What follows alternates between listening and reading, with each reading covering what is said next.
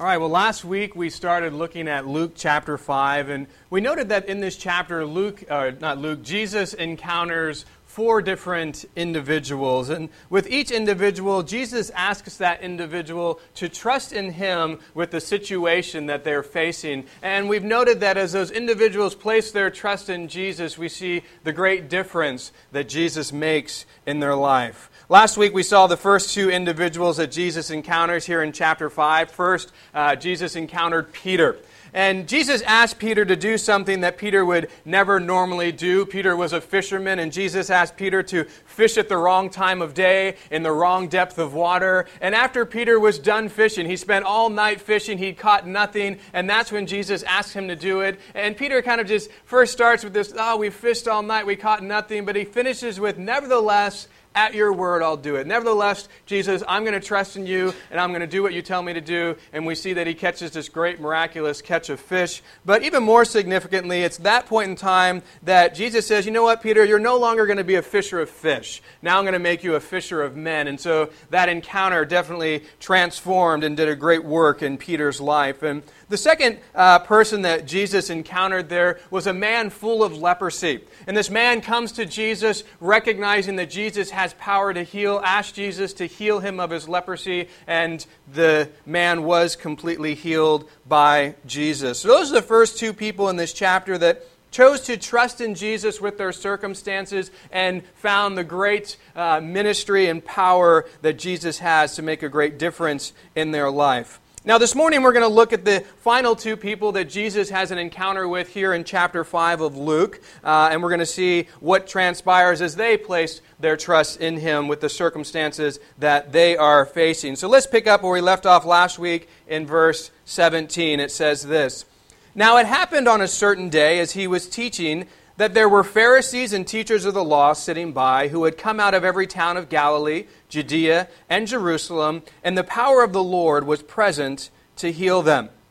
So Jesus has had big crowds now for a while that have been following Him. He's been healing people. He's been teaching. But now Luke reveals that there's a new group of people that's on the scene, a new group of people that has come to check Jesus out. We're told that Pharisees and the teachers of the law, they came out of Galilee and Judea and Jerusalem to come up to where Jesus was to see Him.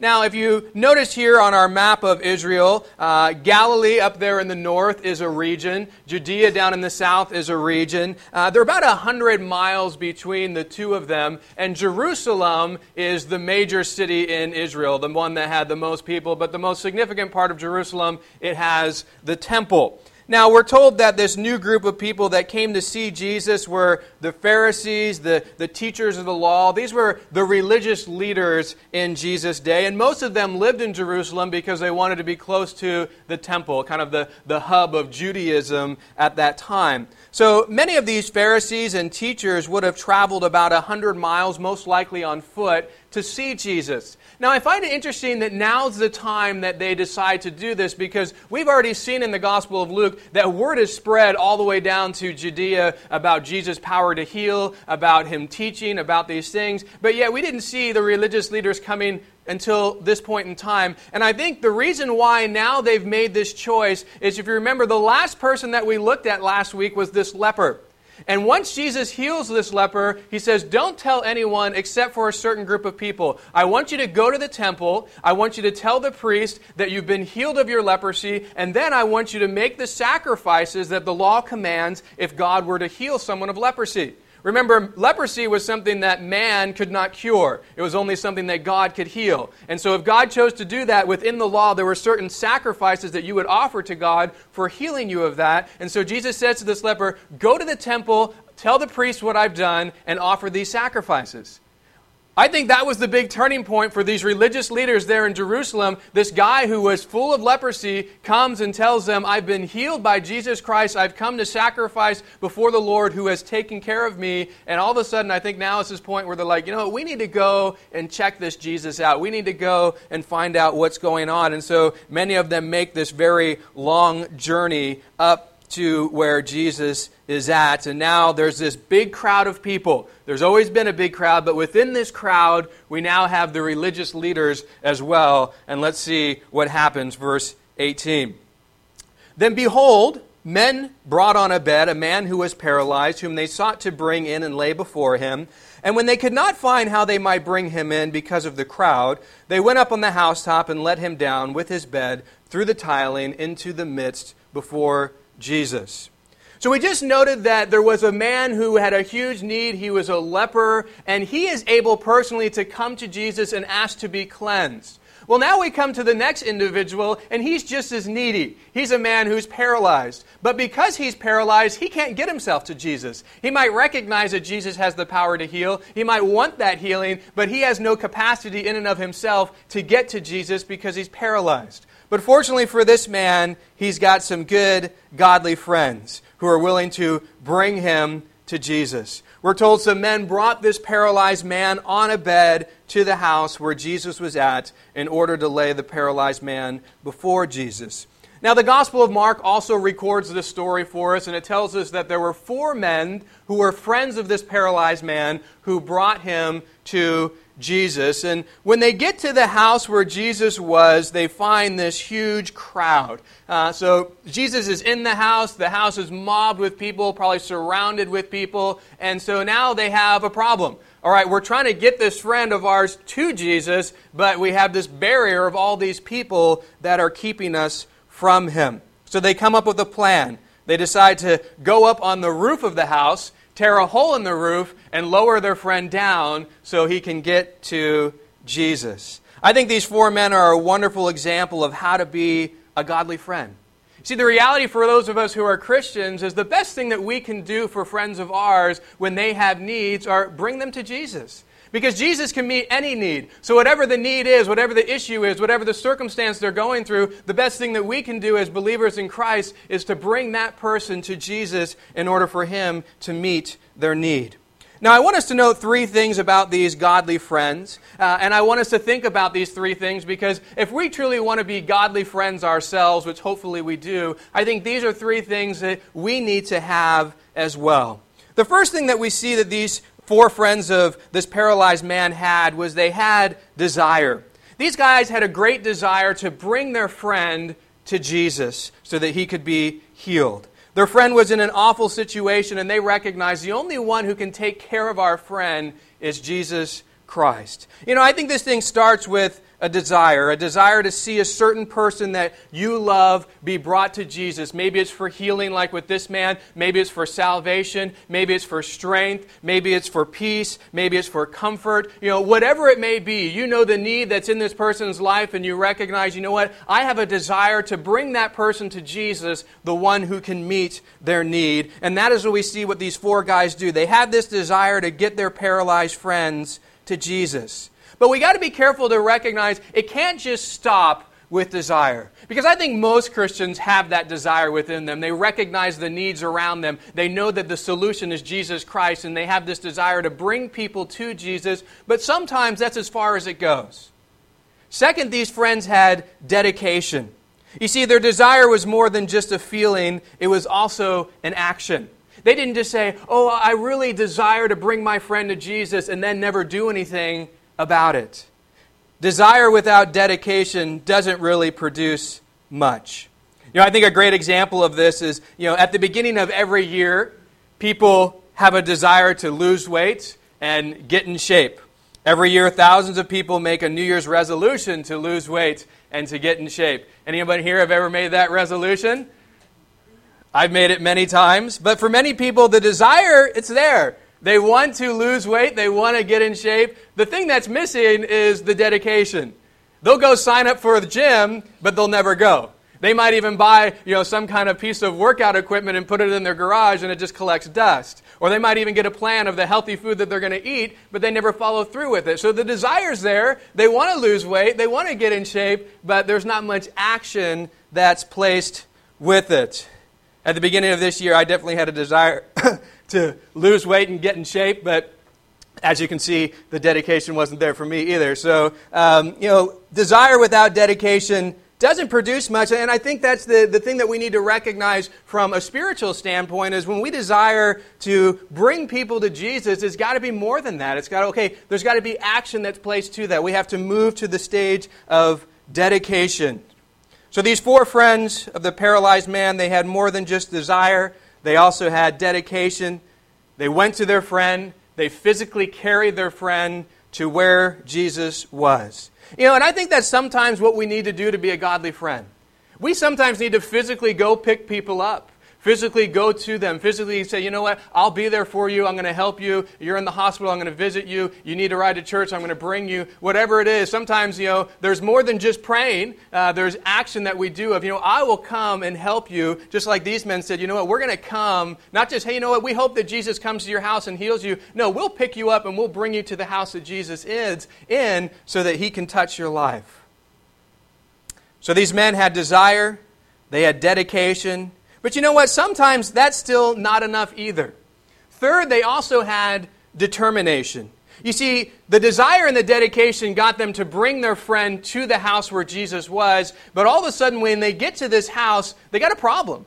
They can't actually get to Jesus. There's this barrier. There's this huge crowd of people keeping them from getting to Jesus. All these people want to get to Jesus, and so they're kind of on the outskirts of this, and now this determination needs to kick in because they could have easily said, man, we just carried you for miles. We got here. We did our part. Unfortunately, there's this huge barrier. There's this huge crowd. We can't get to Jesus. Sorry. We're just going to have to take you back home. Maybe Jesus will come to your town. Maybe Jesus will come to your house.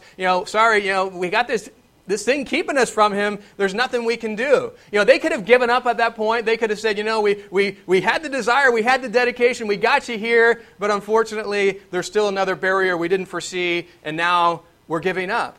And that often happens with people, but notice that's not what these guys do. They see this problem, and instead of giving up, there's this determination of, we're going to do whatever we have to do to get our friend to Jesus. Now, I want you to try to picture this scene because I think sometimes we read through this quickly and we don't really think of the fact that this is a pretty crazy event that Luke records here because these guys get to this crowd, they get to this person's house, obviously not their house. We have no inkling to know that it was anything but a stranger's house to them. They show up and they can't get to Jesus and, they're probably thinking, how in the world are we going to get our paralyzed friend in there? And all of a sudden, some guy looks up at the roof, gets an idea. Hey, guys, we could climb up on the roof and rip a hole in it, and then we could lower our friend down there. Should we? Okay, let's go for it. They all come up with, let's do it. Let's do this plan. Now, I want you to understand that homes in that day were a little different than the homes that we have today. They looked something like this. Actually, if you go to Israel today, you'll still see homes that have very flat roofs. They use their roofs more as like a deck. And so at that time, most of those roofs were either tile or they could have been even, just some wood and straw and things, not as sturdy. But these men, and with all the roofs, they would have had access points of stairways or ladders to get up there because they used them as a deck. So these men carry their friend up to the top of the roof. They tear a hole in the roof and they lower their friend down to Jesus.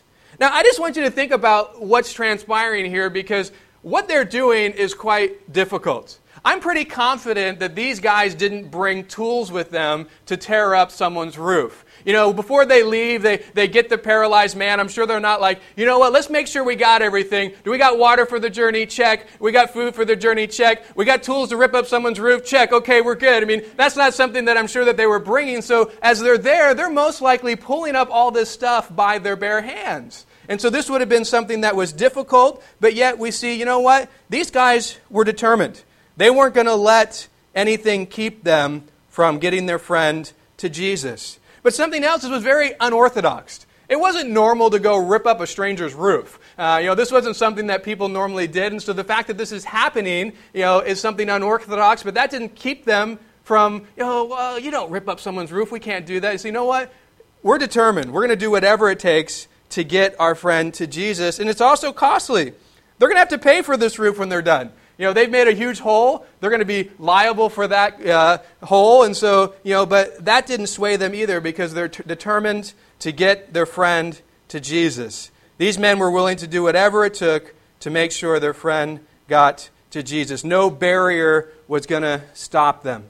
You know, when I was in high school, I was, for the majority of my high school years, a backslidden Christian. I definitely wasn't a godly friend like this at all. I had a lot of friends who were non-Christians, friends that I knew needed Jesus, friends that I knew needed to hear about Jesus. And many times there was a desire within me to share about Jesus, to tell them about what Jesus has done for them. But unfortunately for me, that's all it was. It was just a desire that never led to any action. I didn't have the dedication, I didn't have the determination to actually share with them, to bring them to Jesus. And you know, there were barriers that were problematic for me. You know, one of the big barriers was fear. You know, well, if I do tell my friends about Jesus, you know, I had this fear of, well, what are they going to think about me? How are they going to respond with that? You know, I'm going to be viewed as quite a hypocrite because I'm not living for Jesus myself. And so to talk about that, you know, seems quite hypocritical. And, you know, is that friendship going to end? You know, they're going to reject me. And so there was those fears. And another barrier I faced really was just a lack of love. I didn't love my friends enough to share Christ with them. Ultimately, I didn't love Christ enough to share about Him with people. And so those were barriers for me. And when I encountered those barriers, I didn't do whatever it took to get through them. Instead, I just gave up because I wasn't determined to get my friends to Jesus. But my senior year of high school, God really got a hold of my life. There was a big change in my life. I went from someone who wasn't living for Him to someone who was. And that desire then once again came back. I have all these unsaved friends, and there was a desire to bring them to Jesus. But instead of like before, where it was just a desire that I didn't do anything with, now it was, I'm going to tell them. I'm going to tell each one of them about the Lord. And some did respond as I thought, where, you know, that relationship ended. They didn't want to hear those things. And others, I was quite surprised, were quite open to hearing about Jesus. And so, you know, the desire, the dedication, and the determination all was there at the latter part of my high school experience. But these four men here are a great example to us of desire, dedication, and determination that we need to bring others to Jesus. These men didn't just have a desire to bring their friend to Jesus and stop with that. It moved to dedication, but even beyond that, when the barriers came, they were determined to get through them in order to get their friend to Jesus. I think they're a great example to us on what we need to do to be godly friends. So now they've lowered their friend down through this person's roof. There's Jesus in front of them. Let's see how Jesus responds to this situation. Verse 20. When Jesus saw their faith, speaking of the faith of these four friends, He said to the paralyzed man, "Man, your sins are forgiven you." And the scribes and Pharisees began to reason, saying, "Who is this who speaks blasphemies? Who can forgive sins but God alone?" But when Jesus perceived their thoughts, He answered and said to them, "Why are you reasoning in your hearts? What is easier to say, 'Your sins are forgiven you,' or to say, 'Rise up and walk'? But that you may know that the Son of Man has power on earth to forgive sins," He said to the man who was paralyzed, "I say to you, arise, take up your bed, and go to your house." Immediately he arose up before them, took up what he had been lying on, and departed to his own house, glorifying God. And they were all amazed, and they glorified God, and were filled with fear, saying, "We have seen strange things today."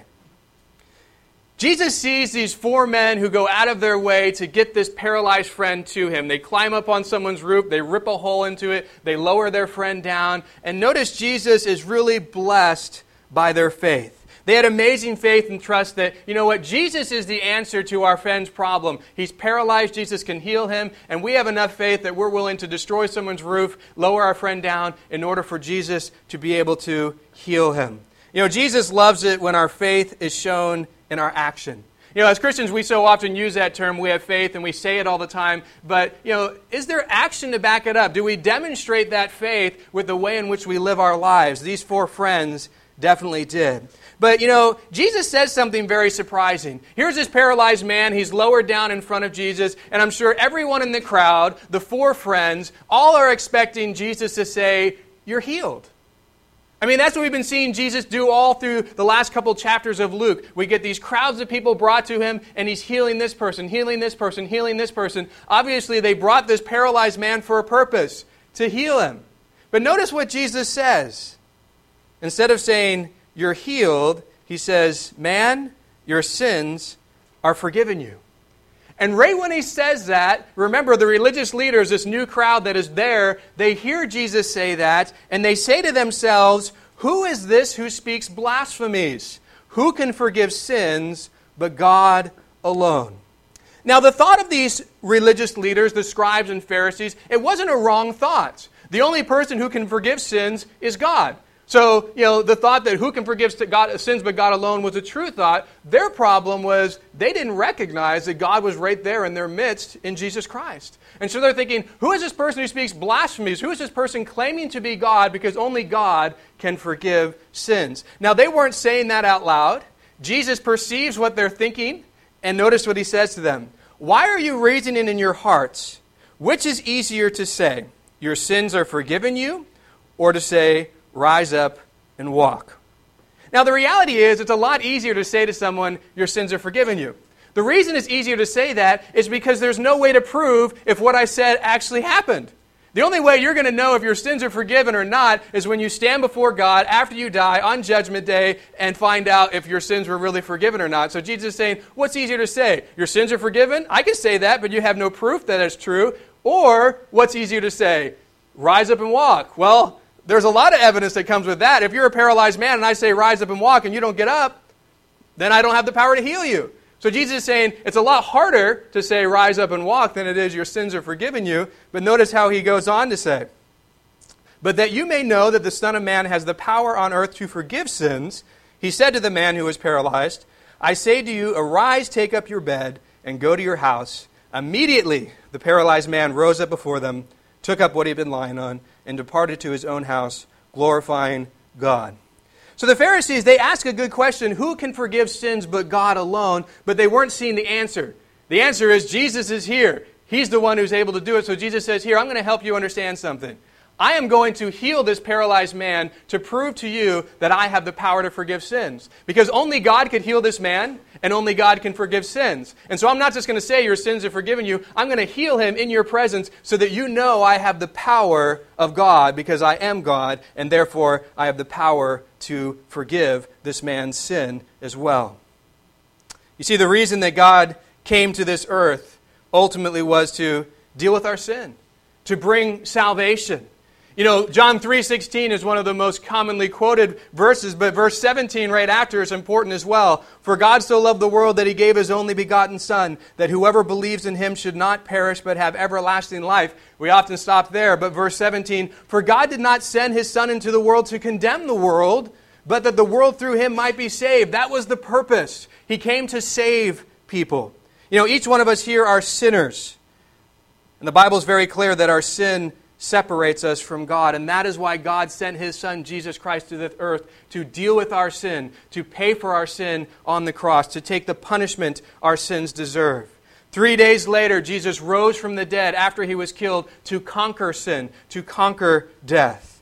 And the Bible tells us if we believe and accept what Jesus has done for us, if we ask him to forgive us of our sins, if we ask him to come into our life, that he will forgive us, he will come into our life, he will save us from the punishment of our sin, which is hell. If you're here this morning and you've never asked Jesus to forgive you of your sin, don't leave here without doing that. As we've seen, each person that's come to Jesus so far, they've had this encounter with him, and he's drastically changed their life.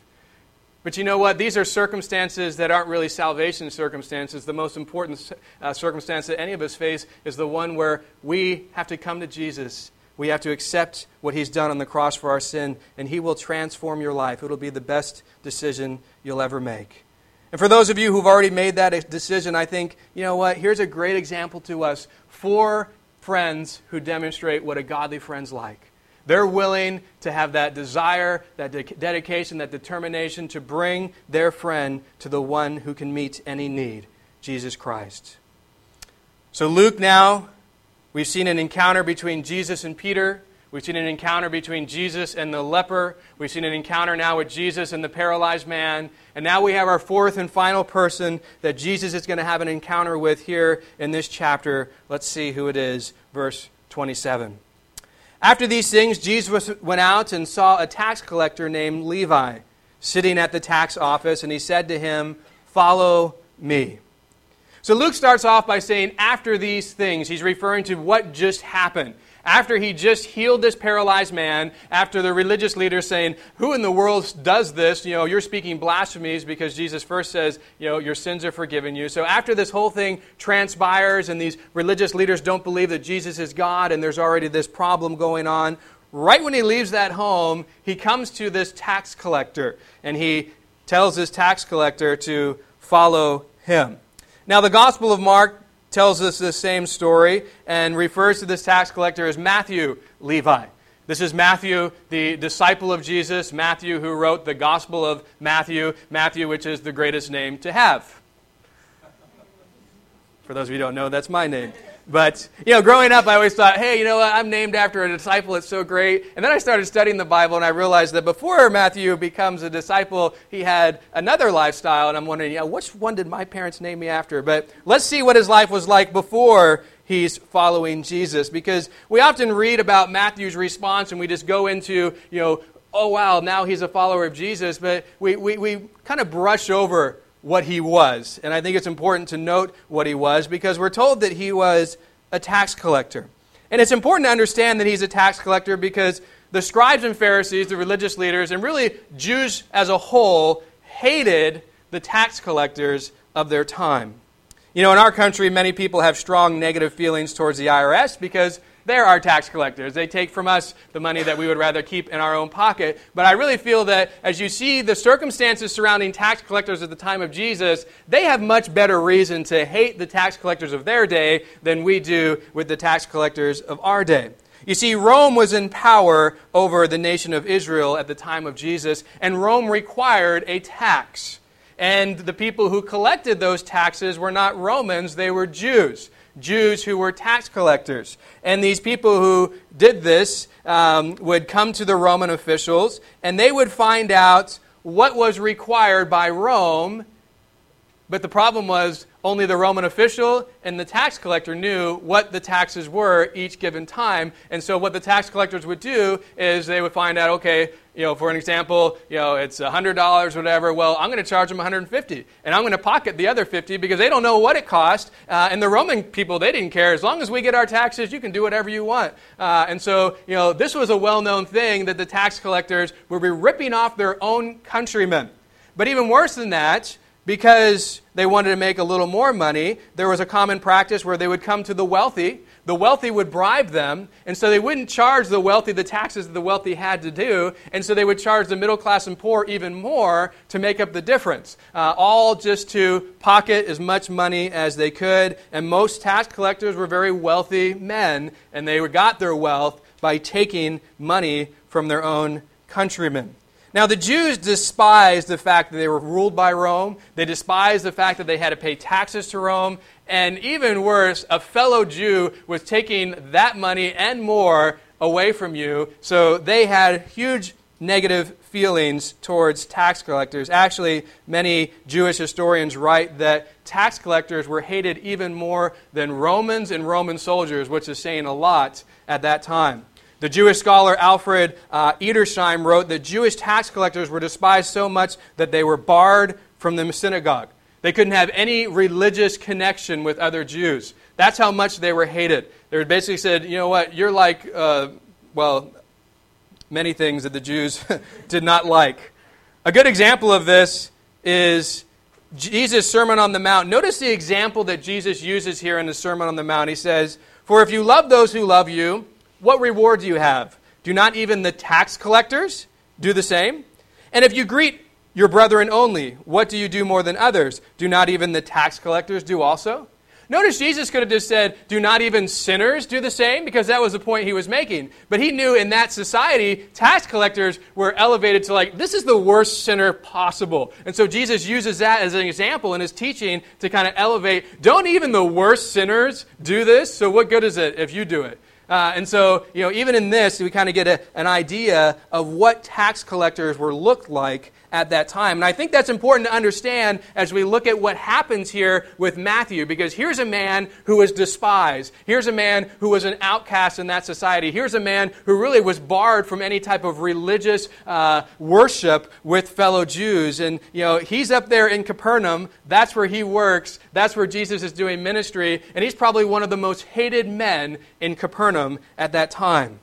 Matthew definitely would have been someone that the scribes and Pharisees, those religious leaders, would have wanted nothing to do with. He was a social outcast, and they would have made sure he was not coming in to their synagogue. Now try and picture this scene, because Jesus is at Capernaum. He just heals this man, but says, your sins are forgiven you. The religious leaders think, well, you're blaspheming, you're not God, how dare you say that? Jesus heals that man. People are like, whoa, this is crazy, but the religious leaders still don't buy in that Jesus is actually God, so they're quite upset with him, and, he leaves that house, and the first thing he does is come across one of the most despised men in society, the one that the religious leaders hate, and notice what he does when he sees this man. He comes up to him and says, follow me. Come be my disciple. I mean, you want to add fuel to the fire that's already been lit with these religious leaders. All right, yeah, now you're going to come to a man that we despise and you're going to ask him to follow you. And this is what Jesus does. The man that the Pharisees would have avoided at all costs, Jesus comes and says, come and be my disciple. Come, follow me. I think by asking Matthew to follow him, Jesus shows that it's everyone that he's seeking to reach. Not just the religious people, not just those who seem to have their life all together. Jesus was ready and willing to receive the outcasts of society. He's ready and willing to receive people that are despised. He's willing to receive wicked sinners. He's willing to receive people who the religious community had rejected. I'm sure the offer of Jesus to follow him that was given to Matthew was a surprise to the crowd, and probably a very big surprise to Matthew himself. Here's a man that was always rejected from religious people.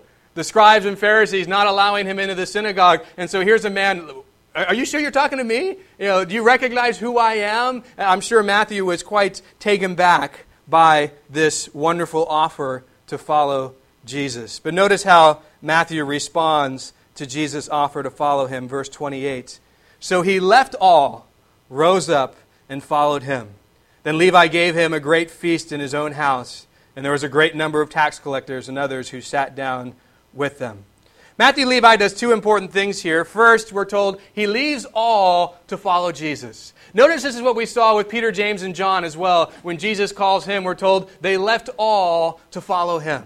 This is such an important thing for us because too often it's like, you know what, I'll leave a little to follow you, Jesus, and I'll keep a little for myself. And, this is the way that Jesus wants us to respond. Matthew leaves this lifestyle of sin. He leaves this job where he was taking advantage of people, which was, making him a lot of money, giving him a lot of comforts. He said, you know what, I'm willing to leave that aside to follow you, Jesus. He also made a choice to believe that Jesus really did want someone like him, someone with his past failures, someone with his past sins. He was someone who had to recognize Jesus really, truly does want to have me as his follower. Even though I've heard my whole life, I'm too horrible to go to the synagogue, too horrible for God to ever love. He had to believe that Jesus really did want someone with him, his sin, to follow him, that Jesus really could accept him, that Jesus really could forgive him. When Jesus calls us to follow him, I think the response of Matthew is what he's looking for. He wants us to be willing to leave all, but also willing to say, one of the things I need to leave is this thought that my sin is too great for Jesus to forgive. My sin is too great for Jesus to get over and deal with. Jesus wants us to believe that he can forgive anything we have done. That you're an outcast. That if you're a horrible sinner, he wants and is able to forgive you. I think there's a lie of the enemy who always wants us to believe that God can't forgive you. God doesn't want to forgive you. Look at what you did. Do you think God wants anything to do with you? Well, yes, he does. He loves you. He paid for your sin on the cross. He wants to have a relationship with you. I think it's sad to see how many people aren't willing to follow Jesus because, one, they're not willing to give up their sin. Matthew could have said, thanks for the offer, Jesus, but I'm making quite a good living with what I'm doing, and I know it's ripping people off, but hey, look at my house, look at my camels, look at all that I have. I'm not willing to leave this. First and foremost, he's looking for someone who says, I'm willing to leave that. But sadly, there's a lot of people, it's not that they're not willing to give up their sin, it's the fact that they have so much sin that they're not willing to accept that Jesus could forgive them. Oh, that's a great offer, but I don't really believe it. I don't really think, you must not know who you're offering it to, because if you saw my life, if you saw what I've done, then surely you wouldn't want me. Jim Elliot, a great missionary, said, "He is no fool to give up what he cannot keep, to gain what he cannot lose."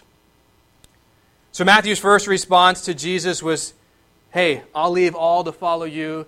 I'll accept that you can forgive me." But notice what his second response is, what I love. He gives this great feast to Jesus, and notice who he invites. He invites all his tax collector friends, all these sinful outcasts of society. He brings them over to this feast with Jesus. So notice right after Matthew decides to follow Jesus, the next thing he does is bring all his sinful friends to Jesus. And again, I think this is the kind of response God wants from us. Once we accept Jesus personally, He wants us then, hey, share me with those that you know, which are most likely going to be all sinful people just like you were, living that lifestyle just like you were, the people that you hung out with. Now, let's bring those people to Jesus. Let's share what Jesus has done for us with them. So Matthew not only chooses to follow Jesus, but he also has this great feast in his house for Jesus, full of these sinners. And I think it's interesting, you see this house full of outcasts, full of sinners, full of those rejected by society, full of those rejected by the religious community at that time. And in the midst of all of that is Jesus. And so often we don't think Jesus would have been in that house. The way in which a lot of people portray Jesus today, you would think that'd be the last house that Jesus was in. But we need to recognize that's the kind of house that Jesus would go to, the place where there are people who are in desperate need of Him. Well, the religious leaders, they would have never gone to that house. And when they find out that Jesus is in that house, they got some issues with it. Notice what they say, verse 30. And their scribes and Pharisees complained against His disciples, saying, "Why do you eat and drink with tax collectors and sinners?" Jesus answered and said to them, "Those who are well have no need of a physician, but those who are sick. I have not come to call the righteous, but sinners to repentance." So the scribes and the Pharisees, they come to Jesus' disciples and they say, you know what? Why do you eat and drink with these horrible sinners? Why would you even go into their house? Why would you go and have a meal with them? Because these guys wouldn't do it. These religious leaders stayed clear of those guys. And notice Jesus' response to them. He says, "Those who are well have no need of a physician, but those who are sick. I have not come to call the righteous, but sinners to repentance." You see, the scribes and Pharisees, they wanted nothing to do with the sinful people that Jesus was there for, but that's exactly why He came. Jesus came for sinners. He came to call them to repent of their sin. Jesus is the ultimate physician who has come to call people who are spiritually sick to Himself. Jesus pointed out that only sick people need doctors. People like Matthew and his friends. They're spiritually sick. They're horrible sinners. And you know what? I am that person who has come to deal with their sin. I came for the spiritually sick. I came for those who want to be healed. For the spiritually corrupt who want to be cleansed. For the spiritually poor who want to be rich. For the spiritually hungry who want to be fed. For the spiritually dead who want to be made alive. Those are the people that I've come for. Those are the people that I want to take from the darkness they're living in and bring them into the light that I bring. But something important for us to understand is Jesus can only forgive those that recognize their sin and come to Him and ask for forgiveness. See, the problem is the Pharisees and the scribes, they thought they were so godly. They thought they had it all together. As we look through the Gospel of Luke, we're going to find that they're just as much sinners as Matthew was, but they didn't see that. They didn't recognize that. They thought, you know what? We're religious. We're going to get to God based on our good works. We have a good relationship with God. They missed this reality that they were in desperate need of Jesus, just like Matthew and his friends were. You see, the scribes and the Pharisees wanted nothing to do with Matthew and his friends because they had this mindset that, you know what, we're better than you. We're the ones who are these godly people and you're the wretched sinner. But the reality was they were all sinners. They could see how sinful Matthew and his friends were, but they didn't see their own sinfulness. They didn't recognize their own need. They didn't recognize how hypocritical they were. And that's one of the things that they get really upset about with Jesus because He keeps pointing it out through the rest of the Gospel of Luke and showing them their own sin that they don't want to recognize and accept. You know, as believers in Christ, I think we need to be very careful not to be like the scribes and Pharisees that we see here. Not to think that we're so much better than the sinful world around us. but to remember that we're sinners just like them. The really big difference is we have been forgiven because we have come to a knowledge of who Jesus is and we have accepted it. And that is the difference. Not that we're so much better than them, but that God is so good and that we have accepted His grace and His love for us. And that's the main thing that's changed. And the reason that's so important is because too often as Christians, we're like Pharisees and, we just, I can't be around that person. I can never hang out with that person. I can never love that person. Look at that rejecting society. Look at that horrible, sinful person. And we don't treat them the way that we should. We use that term oftentimes in Christianity. What would Jesus do? Well, Jesus would be hanging out with them. Jesus would be there loving on them. Jesus would be showing Himself to them. Jesus would be revealing, hey, I came to die for your sin. I want you to come to know who I am. I get so saddened by churches that act like Pharisees. I grew up in one, and they won't let you come until you sort yourself out. When you get off drugs, come to our church. When you stop dressing like, this or that, come to our church. When you stop drinking and partying, come to our church. When you stop sleeping around, come to our church. When you get your life all sorted out, then you can come. That was the kind of church I grew up in. Someone came in, they didn't have their suit and tie, you can go right back out the door. You come the way that we want you to, and then we'll allow you in. But it's just so foolish and so anti what the Bible says, because how are these people ever going to change? There's only one person who's going to change you, and it's Jesus. The church has the message of what Jesus has done, and we should say, come as you are. We'll tell you about the one who can change you, and we'll allow Him to do that work in your life. It's not our responsibility, it's His. We'll tell you Jesus is the one who's died on the cross for your sin. If you accept Him, He can deal with your drug addiction. He can deal with your partying. He can deal with the relationships you're in. He can deal with all of that. Please come, because we want to share Him with you. But sadly, too often in the church world, we become the Pharisees, and we say, hey, go sort your life out somewhere else, and then you can come here. And that's totally against the heart of God and totally against what we see Jesus doing as He was here on this earth. So in this chapter, Jesus encounters 4 different people in different situations with different needs.